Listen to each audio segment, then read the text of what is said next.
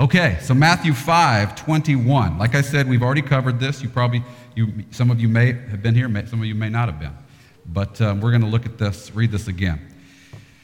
You have heard that it was said to the people long ago, do not murder. And anyone who murders will be subject to judgment, punished by the court. But I tell you that anyone who is angry with his brother will be subject to judgment. Anyone who says to his brother, Raka, a word spoken in anger, is answerable to the Sanhedrin. But anyone who says, you fool, will be in danger of the fire of hell. Another word spoken in anger. So he's speaking against anger here. Therefore, if you are offering your gift at the altar and there remember that your brother has something against you, leave your gift, your sacrifice, your worship, there in front of the altar. First go and be reconciled to your brother, and then come and offer your gift. Then come and worship. Worship God. Make your sacrifice. So I'm going to be doing 4 of these today. That's the first one. Then I'm going to do another one we've already done, and then do 2 new ones we've never done before. And I wanted you to think about this. Jesus had been living now for 30 years, 30-some years on this earth among human beings. He'd lived in a village. He had worked in villages. He had traveled around through villages. He'd been teaching in villages. He had seen human life. He had seen the way human life, as a man, of course, as God, he had seen all human life in every place and knew it all. But as a man, he had witnessed just common village life, Jewish village life, and what things happened and what went on. And he had seen the failures, the breakdowns in that village life again and again and again, the breakdowns of relationships, the failures to love your brother, the failure to love your sister. He'd seen that again and again. And what he's giving us in the Sermon on the Mount is examples of this, examples of places where these relationships, where love breaks down, where people fail to love one another in the village, in the city. And for us, as we receive this word now, we're thinking of in the church life as well, in the life of the church. He wants this for his church. Jesus had witnessed these common failures again and again to love one another. And the one he's describing here is as common as dirt, right? And it's still common today. One man gets angry with another man. He either just feels the anger or he shows the anger in some way. Jesus gives 2 examples. He could say raka, or he could say fool. In anger, he could say that. But it's not that Jesus is just limiting himself to these instances. He's saying you are angry at someone. You show your anger also. Sometimes you might just hold it. But people often, even if you try to contain it, people often know. Even if you don't say raka or fool, people still can sense the anger, sense the resentment. There's a coldness. There's a distance. There's a silence. So Jesus is saying you're angry. One person gets angry at another person. And the person, and so something has come between them. They express it, or he doesn't express it. The first instance Jesus gives is not even expressing it. But the man, he just has it in his heart. But that anger happens. One man does something or says something in anger, and then there's a broken relationship. And now one person has something against the other person. And he says, if someone, because you have acted in anger, or maybe it's something else as well, but he's focusing on anger here. If someone's acted in anger, or even had an anger and distanced themselves because of their anger, there's something broken in the village. There's something broken in the community of God's people. There's something broken in the church, and it must be dealt with. Now there's something in between. He says, and before you just go on with your worship life, with your life of prayer and your life of sacrifice and your life of worship, deal with that broken relationship in your village. Deal with that broken relationship with your church and in your church. And he's basically saying this: if you are angry, put out the fire. It's like you're in the village, your house is on fire, and the fire in your house is going to spread to others. Other houses are going to burn. Get the fire out in your house. Put the anger out. Extinguish it. Put it out. Deal with it. Get rid of it. And go and reconcile with the brother who in your anger, whatever you did, whatever you said, however you acted, even if it was just silence and coldness, whatever it was, deal with the fact that there's something between you and that sister, between you and that brother. First, extinguish your own anger. It doesn't do you any good I've seen this happen before. The person's still super angry, and they go and have a meeting supposed to be a Christian meeting. They're still angry in the meeting, and they come together, and the meeting does no good. You know why the meeting does no good? Because you didn't extinguish the fire. You didn't put out the fire of your own rage, which Jesus tells you to put out. Put out the anger of your own fire. This person knows you're angry. This person knows what's going on most of the time, you know, and so he wants you to reconcile with them, but that begins with you putting out your own fire and then dealing with, and then reconcile, because you can only reconcile truly with someone when you meet with someone to talk to them if you've already put out your anger and now you can speak to them in love. Now you can speak to them with real, genuine, good motives and with a desire to be at peace with them. And so that's what he says. Put out your anger and go reconcile with this person. Go reconcile. There should not be any broken relationships in the church, in the village, any of this that needs to be dealt with. Let's read another one, 27. You have heard that it was said, verse 27, you have heard that it was said, do not commit adultery. But I tell you that anyone who looks at a woman lustfully, and we learned a few weeks ago that the word there is the word for covetousness. Lustful for us has all sorts of sexual overtones, which obviously there are sexual overtones here, but the word being used is the word for covet. And so I think that word is more helpful because it connects us with the Ten Commandments and all that. But anyway, recognize that. But I tell you that anyone who looks at a woman, meaning here really, in most cases, the wife of another man, covetously, has already committed adultery with her in his heart. If your right eye causes you to sin, gouge it out and throw it away. It is better for you to lose one part of your body than for your whole body to be thrown into hell. I'll stop there. Jesus witnessed another common failure in the villages in which he lived in, right? And a common failure in our churches as well, a common failure in our communities, and a common failure in the villages of that time that Jesus saw constantly. And it was men, and we're going to see more about why this is the case. But this isn't just talking about seeing attractive women and fantasizing about her. This is talking about things that were although you know, it would apply to that, but I'm saying what Jesus is getting at the heart of is that the men always had their eye out for the next woman, for the next one. They always had, they were married, almost all men at this time, Jesus was an exception, but almost all men at this time, you know, 99% would have been married unless they're or widowed, you know. But they had their eye out for, they were already married, they had a wife that they were supposed to be committed to, and they were looking around at other men's wives, looking around at maybe even virgins or young women who were single, who were not married yet, but they were looking around and they were thinking about what move they could make, who they could get next, how they could make a move. And we'll see in a minute why that was. It was because divorce was so easy. It was very easy for a man to swap out. If the next woman was agreeable, it was very easy for him to proceed in that way. So Jesus witnessed this common failure that the men, they had wives, and yet they were always looking around. They were always looking around for the next woman or a better woman or a woman that pleases them more. And if a woman caught their eye, then they began to think about that and muse on that and plan for that. This was happening in every village among God's people. This was the constant way that things went on. And Jesus was saying, guys, that's not the way you're supposed to live. That's not the way you have made God has given you a wife. You already have your wife. You have the one that God has given you. This is the wife of your youth, this marriage covenant you have with her. This is the one that God has given you. God has made you one with her. How dare you begin to think about how you'd like to get another one and how you'd like to sleep with that one. You'd like to acquire that one. You'd like to have that. How dare you? You have a wife. And so what he's saying here is you're coveting another man's wife. You're coveting another woman than the wife that you have. He's saying, do not turn away from your wife. Don't even turn away from your wife. Even don't let it begin in your thoughts, even in your thought life. Even if you don't voice it, don't let it begin in your thought life that you're turning away from your wife somehow, just in your thoughts, just in your feelings. Even if you don't express it, if you're not one of those guys that goes around and talks about it all the time. Have you seen her? Have you seen? No, you keep it to yourself. Even if you keep it to yourself, he says, not even in your thoughts, not even in your heart, not even just with your eyes, what your eyes look at.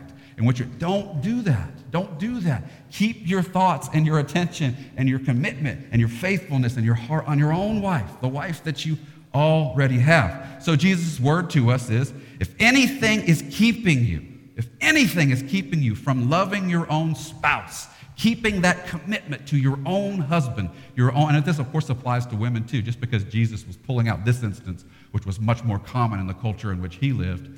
Of course, it went the other way as well, and there had to be a woman to be a partner in this too, right? And so it does apply to women as well.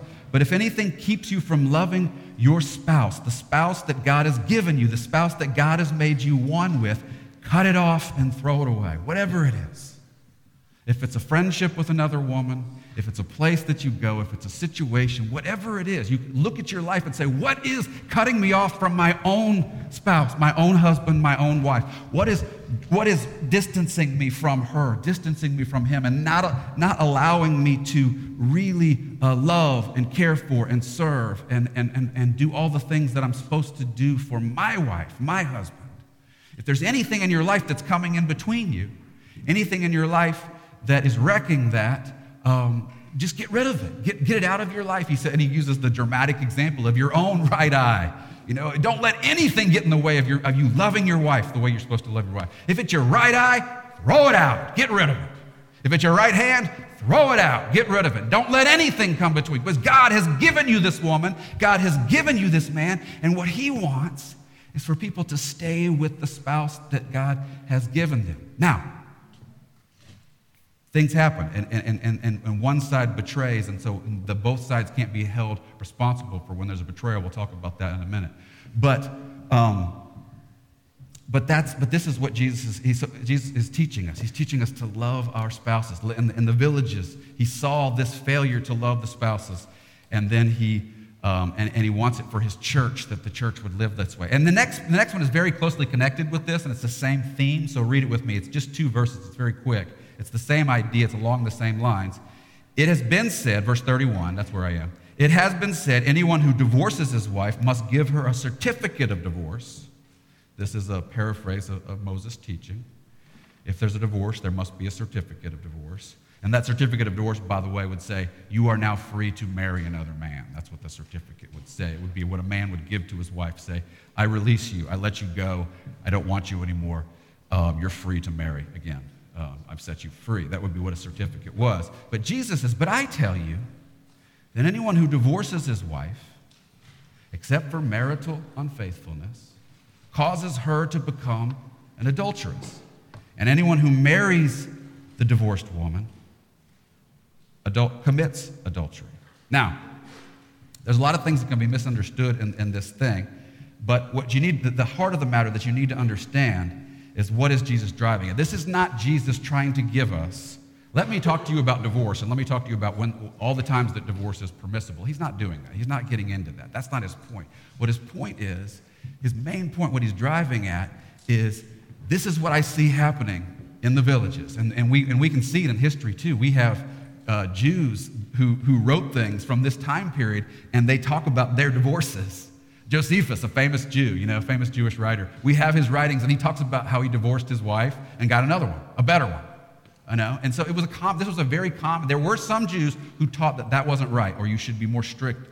But most Jews in the villages, what they would have done if they were just no longer satisfied with the woman that they'd married first or second or whatever, they could just produce the certificate, write the certificate, get the certificate written, and let her go and send her away. It was very easy to do. In the villages in Israel, it was not considered sin. It wasn't considered wrong to do this. It wasn't considered an evil thing to do. It was just an ordinary, this is just the way life is. This is just what happens. Man gets tired of her, he sends her away. That's what you do. And what it meant to say when you married someone, what that meant was you were making a commitment to them, and part of the commitment that you see in the language of that time was there was quite a bit different from the language that we use today, but the language that they would use would be, I will bring you into my home, I will take care of you, I will feed you, I will clothe you, I will make sure your needs are met, I will take care of you, I will make sure that you are okay, I will love you, I will take, that's what you were saying when you married her. So when you were divorcing them, you were saying, you know what?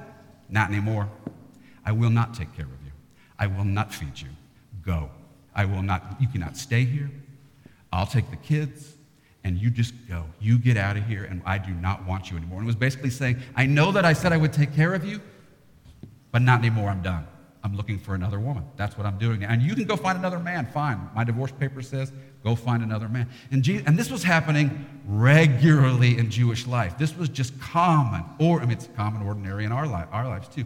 But I don't want you, those of you who are divorced, this is not Jesus going after every divorce or saying all divorces are, that everybody has sinned who's been in a divorce or all that. He lists one instance here, and Paul mentions another one. But in Mark and Luke, Jesus states it in an absolute way, saying like, you shouldn't divorce your wife. But none of these statements mean that there's not a time when divorce happens, that it shouldn't happen. In other words, if his wife is sleeping around or going off with another man, it's perfectly biblical and perfectly Christian and following Jesus to divorce that woman who's gone off with another man, and vice versa.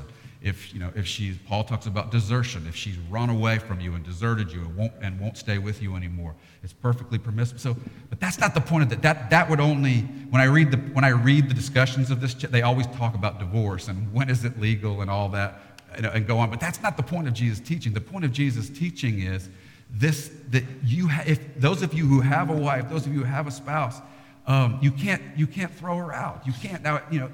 There are these situations where when she does something or he does something, and then divorce follows because they have sinned against you and done this grievous thing. But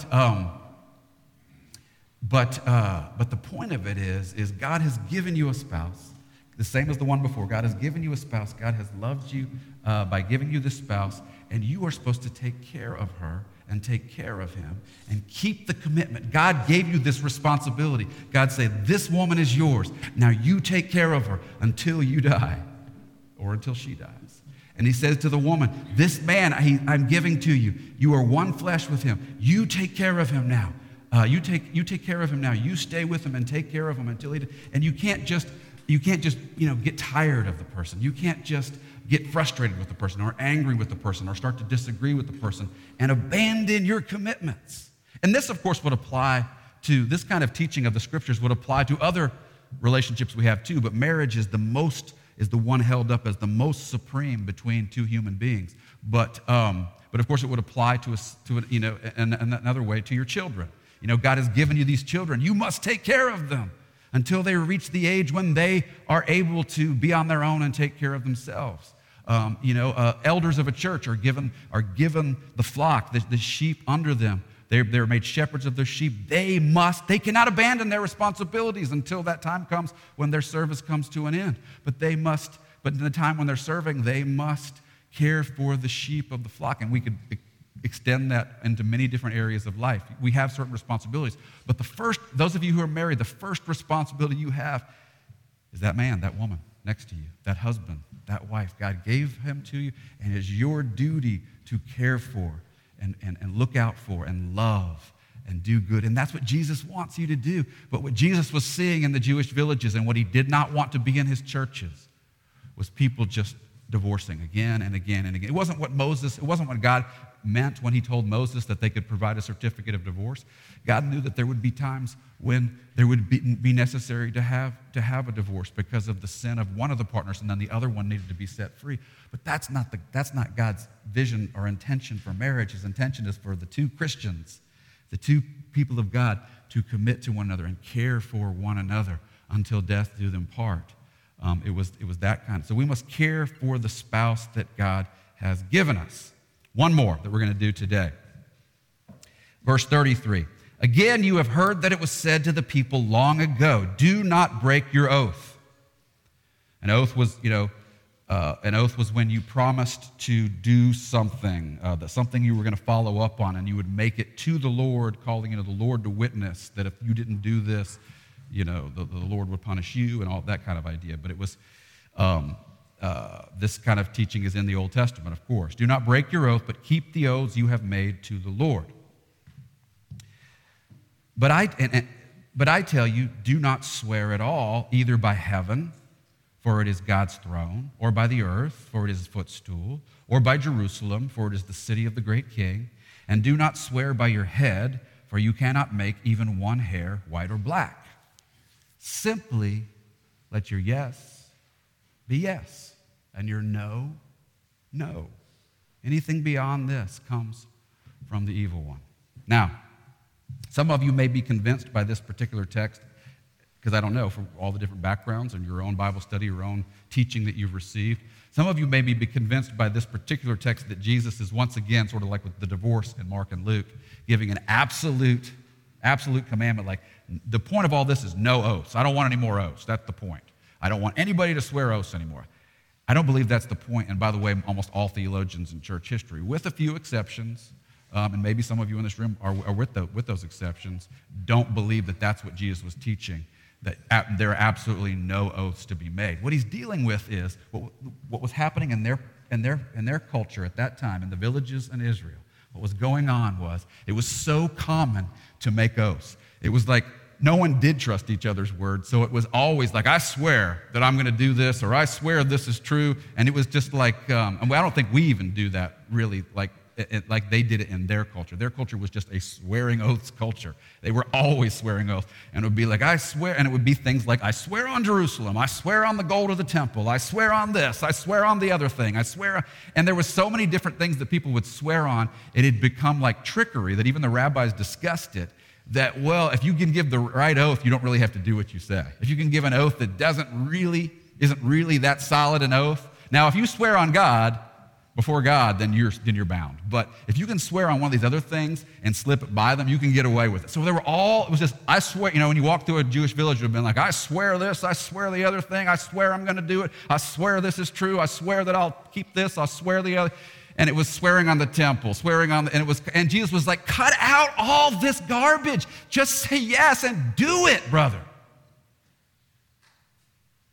He wasn't saying if the government requires you to take an oath, never take it. That's not what he was saying. He wasn't saying if when you get married, you take an oath. Don't do that anymore. Don't take any oaths when you get married. He wasn't saying did you see Rachel this morning?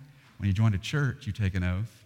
Don't do that. That's wrong. That's not what he's saying. That's not what he's saying. What he's saying is cut out all this deceptive oath-taking. You don't need all those oaths. There will be times, and they don't need to be often. There's just rare times. Marriage, something the government might require. There are some times when you have to swear an oath. We're going to see in one of the scriptures I read in a minute that God swore oaths in the Bible. Jesus swore oaths. The apostles swore oaths. So they obviously were not against oaths as in some kind of absolute way. The point is, do what you're going to talk. It's not loving. You break relationship when you lie to people, when you lie to them, when you say, I'm going to do this, and you just don't intend to do it, or you don't follow up on what you're going to do. Don't do that. Just if you're going to do it, if you're going to say it, only say it if you're really going to do it. Obviously, things can happen, and that's why we say God willing, right? Because we never know what's really going to happen. James talks about that when he's teaching on Jesus' teaching here. James, his brother, talks about this. We don't have time to get into that today. But if you're gonna say it, intend to really do what you're saying. Say God willing, but definitely follow up on what you say. And if you say something is true, you better know it's true. Don't give people, say things are true that you just sort of think are true or you sort of guess are true. No, say what you know is true. Say what you know is true. And tell people and do what you're going to do. And in the villages, what was happening? People didn't trust each other. They were lying to each other. They were deceiving one another in business and in all. I promise I'll do this. Never do it. I'll do this at this time. Never do it. I'll give you this for this amount. Never follow up. I swear that this is true. It's not true. I saw this happen. No, you didn't. It's just lies and villages just people dividing. You probably have all experienced this in school, the class you were in, or maybe in a church, or maybe in your business practice in the office or whatever. Just relationships breaking down because people who lie are like dogs that bite. After a while, you stay away. That guy bites. He's a liar. You can't trust him. And pretty soon, half the village, they're liars. And pretty soon, all relationships have busted up and broken down. And when we have that in the church, when we're lying, when we're saying things that just, we don't really know this is true, and we're really not going to follow, or we're really not going to follow up on this. We're wrecking relationships. We're breaking down. Love does not lie. Love does not make promises that it does not keep. Love tells the truth. Love, when you want to love someone, you tell them the truth. When you want to love someone, what you tell them, you follow up on. If you make a promise to them, you follow up on it. So we must do what we say we're going to do. We must claim to be true only what is true. Love tells the truth. So we've got these 4 examples. Really, I'm sort of boiling it down to 3 because those middle 2 are so closely connected, but there's a little bit of difference between them. They're both about marriage. But we have these areas of love that Jesus saw in the village life in Israel, how relationships were breaking down, and he did not want this for his villages, his church, right? His communities that he was establishing. He wanted his disciples to live differently. Don't live like the village you grew up in. In the church, you're going to live differently. You're not going to lie. You're not going to covet. You're not going to break your faithfulness to your spouse. You're not going to let anger continue. You're going to extinguish your anger, and you're going to reconcile with anybody you are angry about. This is what we're going to do. This is the way we're going to live. This is what I'm calling you to, Jesus is saying. Okay? Now,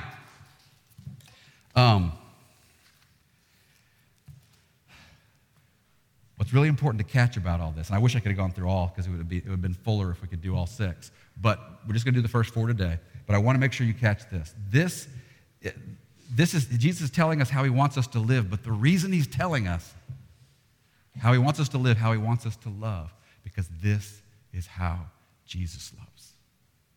And Jesus loves like the Father loves. So we're being told to live this way, to love this way, to relate with other people this way, because this is how we imitate Jesus, our Savior, and this is how we imitate God the Father. This is the way God the Father is. This is the way Jesus the Son is as a human being among us. This is the way he lived in the villages. This is the way he lived among his disciples. And this is what he did. This is what he showed us by his cross when he laid his life, gave his life up for us. 3 things I'll say. Jesus does not stay angry, but he reconciles.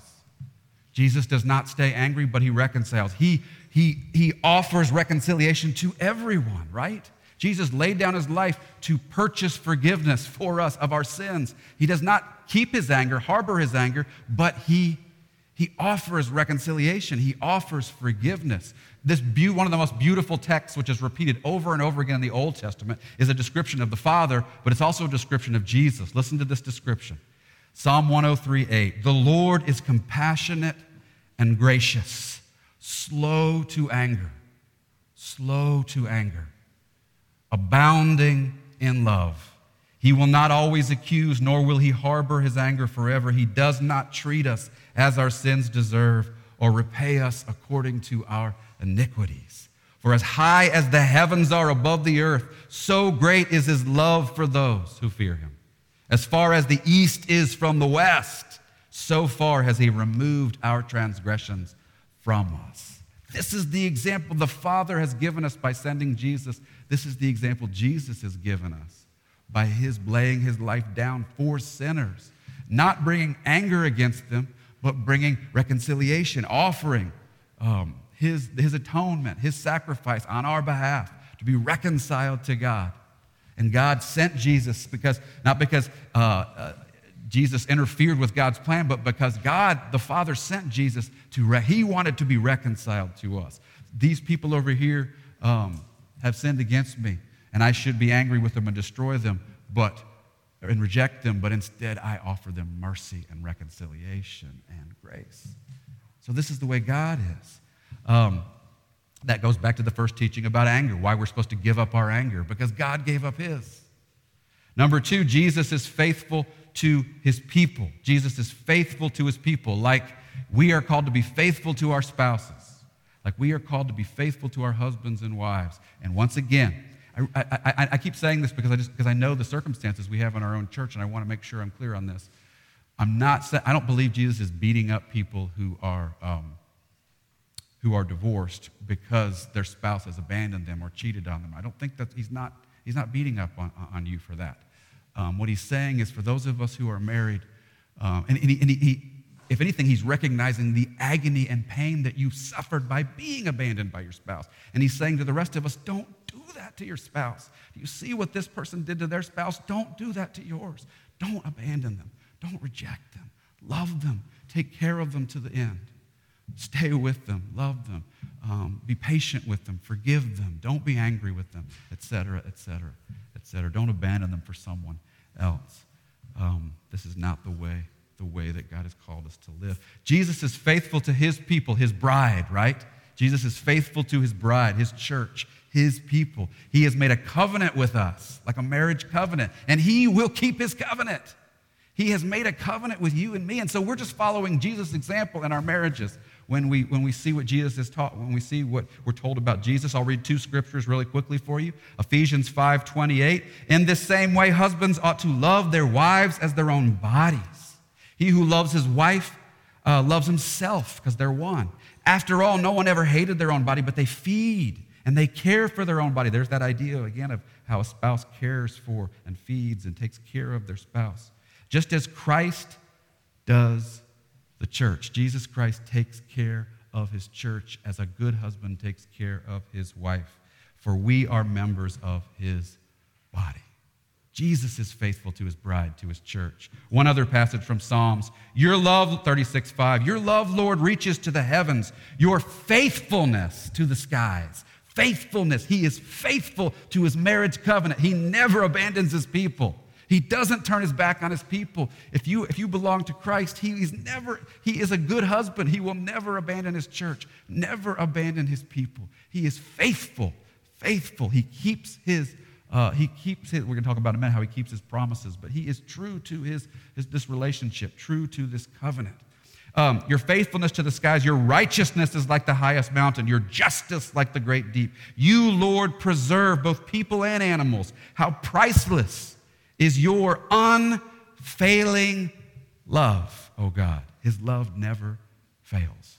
It never stops. He doesn't just one day wake up and he's done with you. His love never fails. He never stops loving us. He is faithful to his church, faithful to his bride.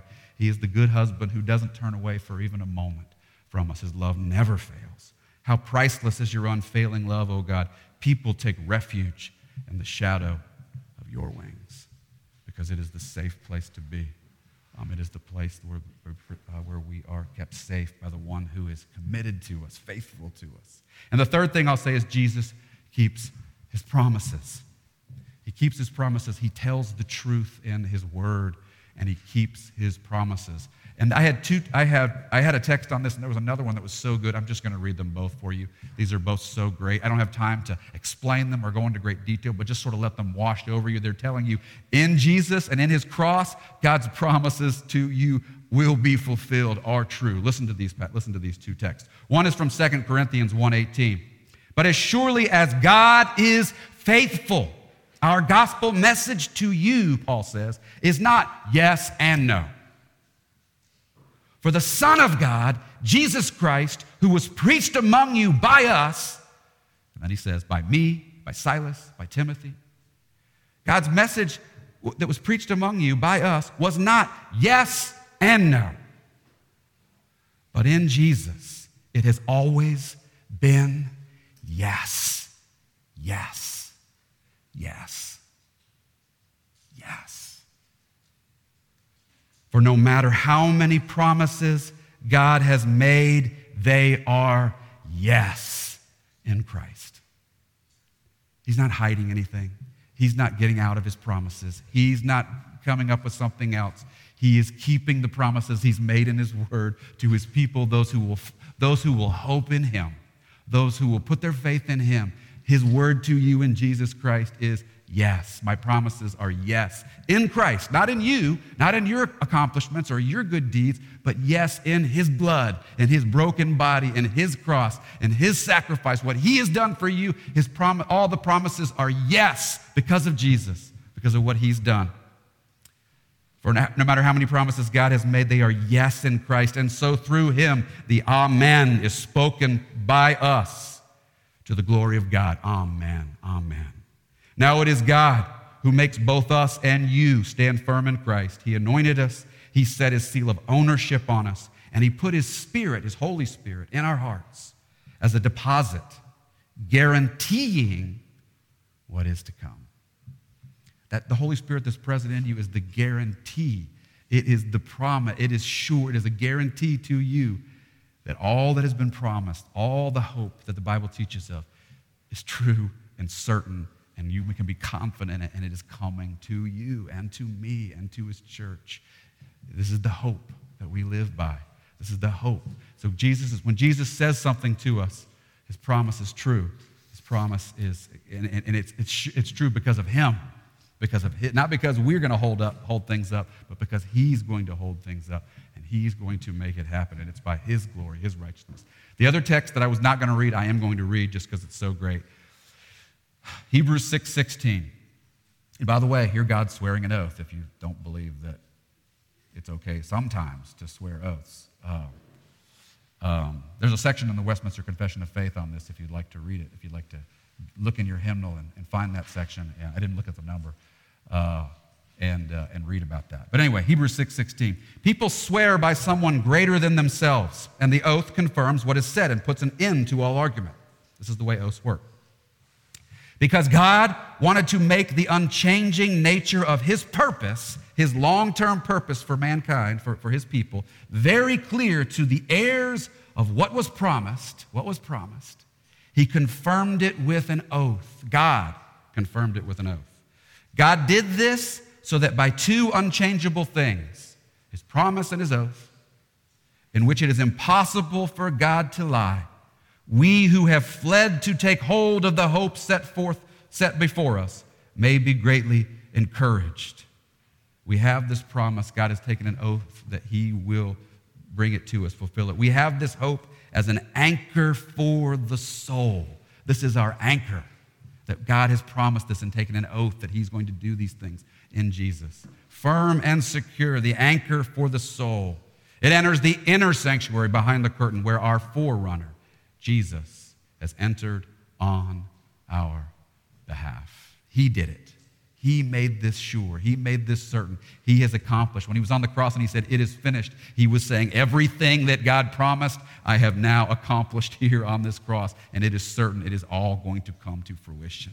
It is all going to happen, and I promise it. And Jesus keeps his word. So we're supposed to keep our word because we're supposed to be like Jesus, right? We're supposed to be like the Father. We're supposed to love others, tell the truth, and keep our word. 3 prayers. Let me close with this. 3 prayers.